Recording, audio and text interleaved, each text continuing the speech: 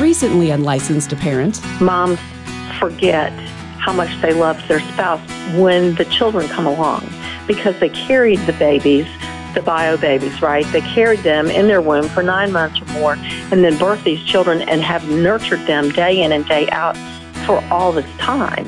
And how in the world could that have come in between the relationship of the spouses? But it does. It can, doesn't always, but that's where I tell them to go first. Renew your acquaintance with the person you're married with. Work on your marriage. And don't point the finger. It's not anybody's fault that this has come to this. It's just where you are. That was Holly Hunter, founder of Safe Passage Global. You'll hear more today on Licensed to Parent. Hi, I'm glad you've joined us for another episode of Licensed to Parent, the radio outreach of Shepherd's Hill Academy. Shepherd's Hill is a year-long Christ-centered residential program for teens in crisis. Our host, Trace Embry, is the founder and executive director of Shepherd's Hill and also the author of The Miracles of Shepherd's Hill. I'm Michelle Hill. Our goal on Licensed to Parent is to take what we're learning each day at Shepherd's Hill and share it with you so that you can be better prepared to raise your kids in a way that honors God. And today we are continuing our conversation with Holly Hunter. Holly has been transporting troubled teens to therapeutic schools and programs across the country through Safe Passage Global, which she founded. And a little bit of background on Holly is that she has been a private investigator for more than 20 years. She holds certifications in crisis manager intervention, Christian life coaching. Holly is also a certified mental health coach, first responder, and that's just the beginning of the list. Welcome back to Licensed to Parent, Holly. Thank you. It's good to be back. Hey, listen, last time we were talking about some of the stereotypes that programs and organizations like yours and ours have to endure, largely because, kids have access to the internet and they can say pretty much anything they want to say and people will believe it. What are some of the most common misconceptions or presuppositions about agencies like Safe Passage Global? I think probably the most common misconception is that we don't care. And for whatever reason, there's names and labels that are put on the whole idea of transporting kids to treatment because it's just something we can do and we just do it. But that's really just not true.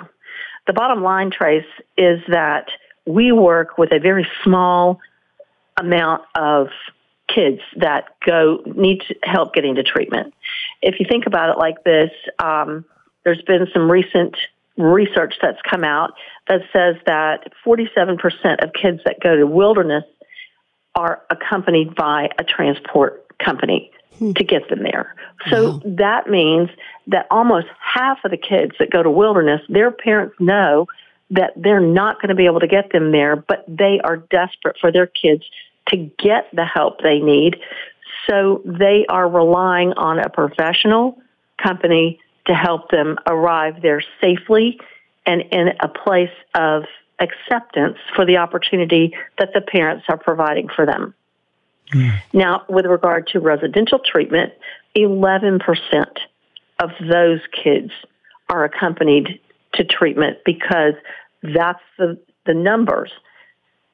So you're talking about 89% of kids that are going to residential, their parents are accompanying them there, which is great because that means they're one step closer to that road to healing with the family going together for this new opportunity. I think Shepherd's Hill will be an exception to that. I think we're closer to the other percentage. You're closer to the, well, and this is, again, overall, okay? So this takes into account if you're classified as residential. So it doesn't mean that it has to be the more restricted. Right, you do. You do have the outdoor component. So bottom line here, parents know that they've got troubles. They're looking for solutions. And that's what we're here for, is to help provide solutions. And for me personally, if my solution for you as a parent that we've had a conversation and that's enough for you, great. I'm glad I could help to that degree. If you need us full service, so to say, to go to help you from point A to point B with your child, then that's wonderful as well. Yeah. Well, some of the more common fears I hear from parents and other people about residential care, and I assume that this would be congruent with your situation, is abuse and being hurt or killed and harmed and just traumatized, basically. But think about this. Even figuring it all up in per capita terms, percentage-wise, how many more kids are abused, hurt, and or killed in public schools and school buses than in therapeutic residential treatment programs and transport services like Safe Passage? I just don't have an answer for you, Trace. My heart is so heavy when you start talking that way because I know that the numbers must be staggering. Yeah, and the thing about it is I've never heard of anyone shooting up a residential program. Where could they possibly be safer than with professional people from point A to point B, or 1 year in a place where they've got just a very highly regulated, regimented oversight? Right. I don't know. I don't think they would be safer anywhere else. I will say that everybody makes mistakes, and we're not talking about just parents or staff at residential treatment or wilderness. And there are, sadly to say, there are occasions where kids have died in treatment. That is not to say there is not a pathway for treatment or that there shouldn't be or that all involuntary treatment should be shut down. They've died in hospitals. They've died in churches. They've died in their public schools. I mean, why can't more people see past that smokescreen? Because I think that's exactly what it is. It's a smokescreen created by naysayers to support what they want. But I think that what we have to do is realize that there are still kids out there, young adults out there, older adults out there who still need treatment, who still need help. And so we need to find a way to support them in making the good decision to get help. Maybe the first time around we can't get it right. Maybe the second time around we can get a little more there. And maybe by the time that they continue the process, then they're getting where they need to be. Yeah. But we run the risk, and it's a huge risk, and it's not just, it does apply to teens primarily, but it also applies to adults. We run the risk that if we do not take charge of our kids as parents, and like you said before, train them in the way that they should go, they're going to run away. Most of the kids who are troubled that we work with, we find out that they've got an alternative lifestyle that they're living or planning to jump into. And it is just a fact. We have a lot of research in-house that comes from the reports that we receive from our teams when they're in the field. And they talk with the kids. They help them understand what's going on, but the kids just open up to us.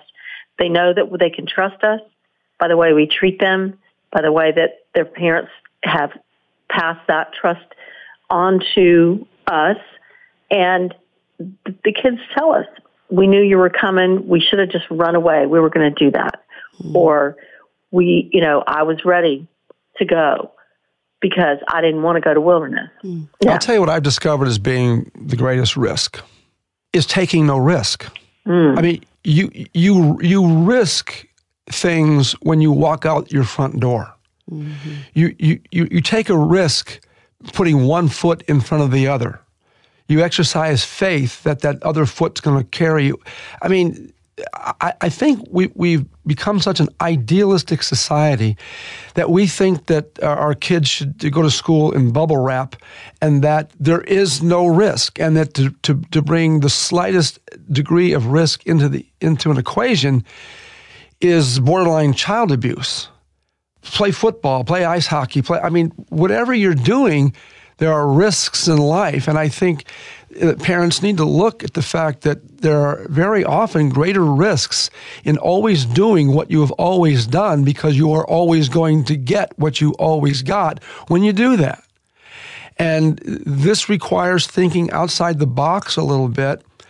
But these are people, by and large, who are trained to do what they do and have a pretty good success rate in doing what they do. Right. I don't see where the real risk is in the grander scheme of things when Junior's poking holes in the wall, overdosing every third week, or any number of other things. And I'm just trying to paint a picture here to bring some what used to be called common sense into the equation. Right. And I agree with you. I would say, do we need to have a conversation risk versus neglect? Because if taking the risk to go to treatment can be viewed as abuse, then certainly doing nothing has to be viewed as neglect. So in that, we've got to figure out how to balance and bring that together for parents who are scared, because it is a scary proposition to do something I never did before. Mm-hmm. I don't care what it is. Mm-hmm. It comes with fear. And that's where we work with parents to alleviate the fear, give them as much information as they can so they can process what to do, how to do, and how to move forward. So with that, I think that if you're going to have the conversation of abuse, you have to have the conversation of neglect. Amen. Our guest today on Licensed to Parent is Holly Hunter with Safe Passage Global, and we are talking about getting help for teens and their parents. And if you want to learn more about Safe Passage Global, go to safepassageglobal.com. We'll be back with more Licensed to Parent right after this. Shepherd's Hill Academy, a year-long Christ-centered residential program for teens in crisis, is celebrating 20 years of ministry. There have been many distractions in our work through the years as a result of a 4-lane highway that divided our land. As a result, plans are underway to develop a whole new campus designed to improve our students' therapeutic experience away from the highway noise, along with up-to-date infrastructure and staff offices, all to help smooth out the day-to-day operations. The 5-year, 2-phase plan will begin with a new dining hall, followed by 2 new school buildings, also containing a new studio for Licensed to Parent. Please consider partnering with us, building together a new and improved Shepherd's Hill Academy. Learn more and make your gift today. shepherdshillacademy.org/building together. That's shepherdshillacademy.org/building together. And thanks for helping us provide healing to teens in crisis. Hi folks, Trace Embry here, host of the Licensed to Parent broadcast and founder of Shepherd's Hill Academy. We've all heard about modern-day miracles, mostly from mission fields. Frankly, I believed about half of them and experienced none of them until about 30 years ago, when Christ truly became the Lord of my life. The Miracles of Shepherd's Hill is a book that wasn't written as much as it was recorded. It's the true story of how God used a handshake, my family's last $200, and our 30-year odyssey of bumper-to-bumper miracles to acquire a 60-acre farm that was used by the devil and turned it into a 250-acre globally recognized healing ministry for God. I want all people to know that Jesus Christ is still in the miracle-working business for those submitted to His word, will, and way, and who properly understand what faith truly is. The Miracles of Shepherd's Hill, an extraordinary odyssey of divine interventions by Trace Embry. Learn more at licensedtoparent.org.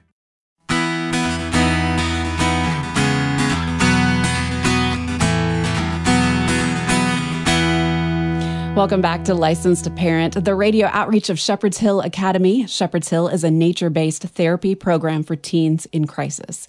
Our guest today is Holly Hunter, and she helps parents by getting hurting and angry teens to a place of healing. Well, to this point, I don't want it to look like we're trying to sell what we do to people who don't need it. I mean, that's not what we're trying to do. Our goal is to get kids and parents together, reconnected back in their homes. Mm-hmm. Sometimes that's just not possible. And what we deal with is the impossible. That's how I look at it. Right. So, Holly, when should a parent seriously consider transport rather than transporting Junior themselves? That's a great question, Trace.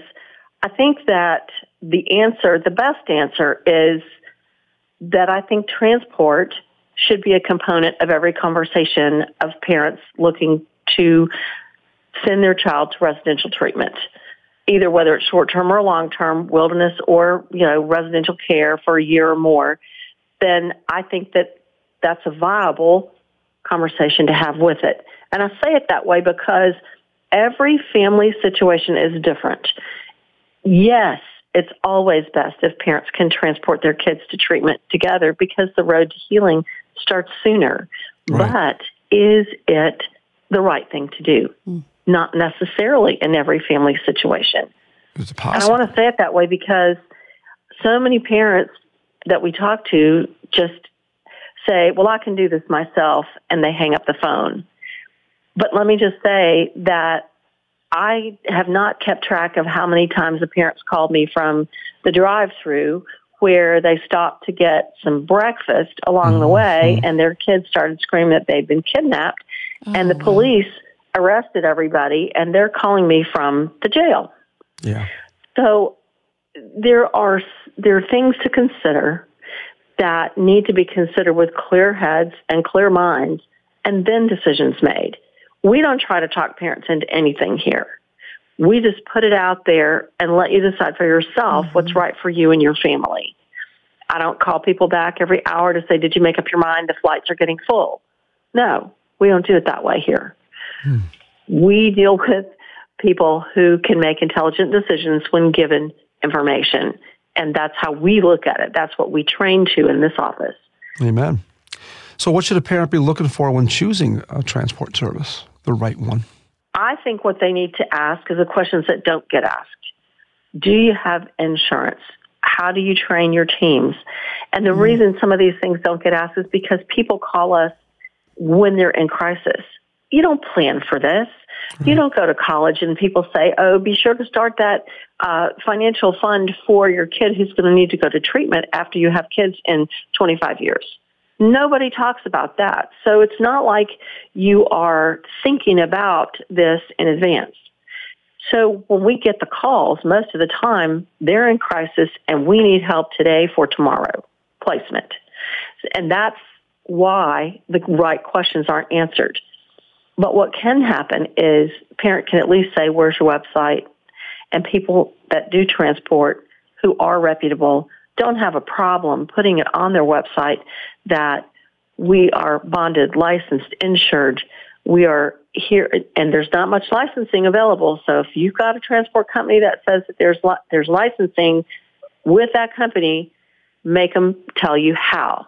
Because there's no national standard, and there's only standards in 2 states, unless you're structured like I am as a private detective company, and we're licensed here in Georgia, and we are bound to answer to the state board here.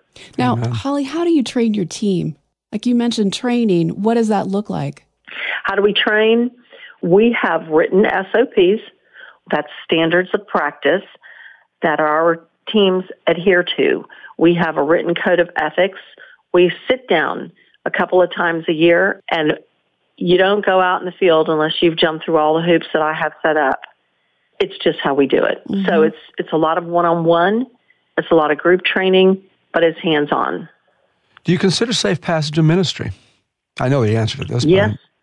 I think that when you're called to do something, when you answer that prodding of the Holy Spirit and the divine intervention that God puts on your heart, that's when things become a ministry. It doesn't mean that necessarily you have to witness to every child that comes along, but it does mean that perhaps you're equipped to if that comes up. And I think that that's really where we are as an organization, and the people that do transport for me, I think that they are equipped in that way.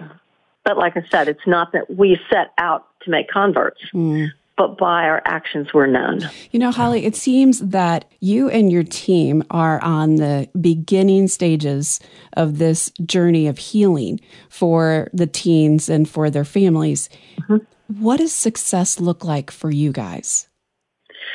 That's interesting that you ask it that way, because success is gauged differently for us. Yeah. Success is bringing the child where they need to go and arriving where they need to go. Once we deliver a child and they're signed over to the receiving program, we, by law, cannot have any contact with that child anymore unless the parent signs us in again for something else. Our time with that child is from the time we meet them until the time we deliver them, and that's it. We, by law, federal law says it's privacy from here forward because they're minors. Yeah. So we only have a very limited window of opportunity from which to offer some positive influence and undergird them in a positive way about the choice that's been made in their behalf. Well, here's a question I'm asked all the time, and I'm going to go ahead and throw it out to you. What percentage of kids would you say that regret that their parents called, as some people call it, the goon squad? I think the 22 years we've been here, I've asked kids, and I bet you 1% would say that they regret that their parents, because the common answer that I get is, I never would have got here if they didn't call transport. And so, if you would have asked them that 2 days after they got here or a week after they got here, they would have said, oh, it was the most horrible experience of my life. But it doesn't take long for them to look you straight in the face and say, look, that was probably the smartest decisions my parents ever made. Right. And let me address that, because I think where I was trying to go was with the whole terminology of goon squad.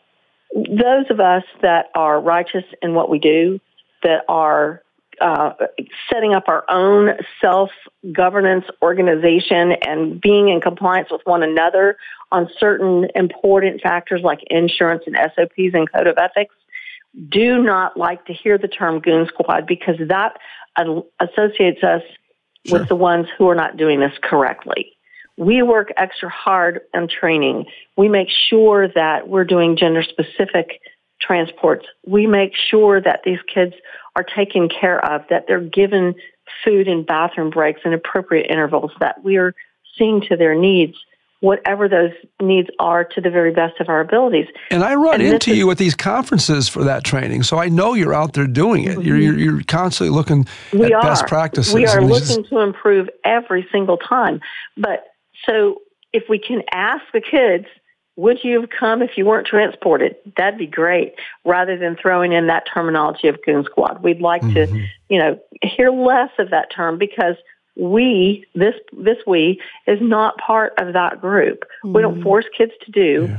We help them understand the importance of the decision that's been made for them. Holly, we're winding down another program here, and I regret to say, but why is the cost? I'm embarrassed when I have to tell people what the tuition is at Shepherd's Hill. Yep. Why is the cost of residential care so outlandish, and why is the transport so high? Insurance is a big factor. Mm-hmm. Second, with transport, we don't have any way for parents to get subsidized through the insurance companies for reimbursement for the cost of transport. But if you want a transport company who's just going to throw your kid in the back of the car and drive them where they need to go for $500 or less, then that's on you. But if you want someone who's going to treat your child with dignity and respect and take care of them and prepare them for the opportunity that, as a parent, what you are providing for them, then you need to be prepared to pay what the transport company is asking. Because if we're doing the training and we're absorbing the insurance costs, it costs money in return. I'm not sitting on the beach somewhere talking to you, Trace. I'm talking to you from my home where I work, because I can't afford an office, because there's just not that much profit margin in what we do. Yeah. I would rather do what I do well and still have a mortgage than be sitting in the Taj Mahal and then trying to charge somebody for it accordingly. Well, let me ask you this. Do you have any stats, or are there any stats that would support the idea that housing a troubled teen at home could very possibly be even more costly than sending him to treatment? And what would be some factors to consider? Like, I'm thinking food, power, gas, school, legal fees, repairs, doctor bills, time away from work, lost wages, and a future return on investment. Because this, as crass as this might sound, if Junior is spending the rest of his life in prison, there goes any chance that he might be part of supporting you in your senior years. I think that, first of all, I don't think we have kids to support us in our senior years. Well, of course I think not. we have kids, if that's where it's going. I don't think that it is viable to keep a troubled kid at home. They're troubled because of something that's gone on in their life or something that's going on in the family unit, and they need help beyond the boundaries of the family unit. Then they need to get that help. Sometimes it works to keep them at home, but I don't think that is viable to believe that every kid is going to fall into that category. Yeah. Well, last question quickly. How cooperative are police with agencies like Safe Passage? It depends. We get a lot of cooperation in some instances. And I'll say it that way because every instance is different. Every law enforcement entity is different in the way that they train. And it's very apparent that many law enforcement entities simply do not know their state laws. But the bottom line is, when law enforcement gets involved, they supersede any authority we have, and then we cannot go against whatever law enforcement says. Yeah. Well, if coming from a former law enforcement officer, I can tell you that there's a much different mindset in the millennial age officers that are now, largely doing the job. And it's very often sympathetic with things that just aren't congruent with a biblical worldview or common sense sometimes. I mean, again, that's coming from a guy who used to do it. Well, Holly, we are out of time. I'm so grateful that you would so openly share a lot of these things, and I hope it brought some insight to some families, some things to be thinking about who may very well need what you do. So thank you for being with us. Thank you so much for letting me be on your show, Trace. It's just been my pleasure to be with you today. Our guest today on Licensed to Parent has been Holly Hunter with Safe Passage Global. You can connect with Holly and her team at safepassageglobal.com. Thanks for listening to Licensed to Parent. Licensed to Parent is an extension of Shepherd's Hill Academy, our year-long Christ-centered, wilderness-based residential program for troubled teens. If you need help with your troubled teen, learn more about Shepherd's Hill when you visit licensedtoparent.org. Also, while you're at licensedtoparent.org, sign up for Trace Embry's free ebook, America's Youth Culture Manifesto. Thanks to our team for making today possible. Daniel Fazina helps with guest relations. Our producer is Rich Rosel. Carl Peets is our technical producer. For Trace Embry, I'm Michelle Hill, inviting you to join us again next time to renew your license to parent. And remember, folks, if you don't train your children, somebody else will. God bless you. See you next time.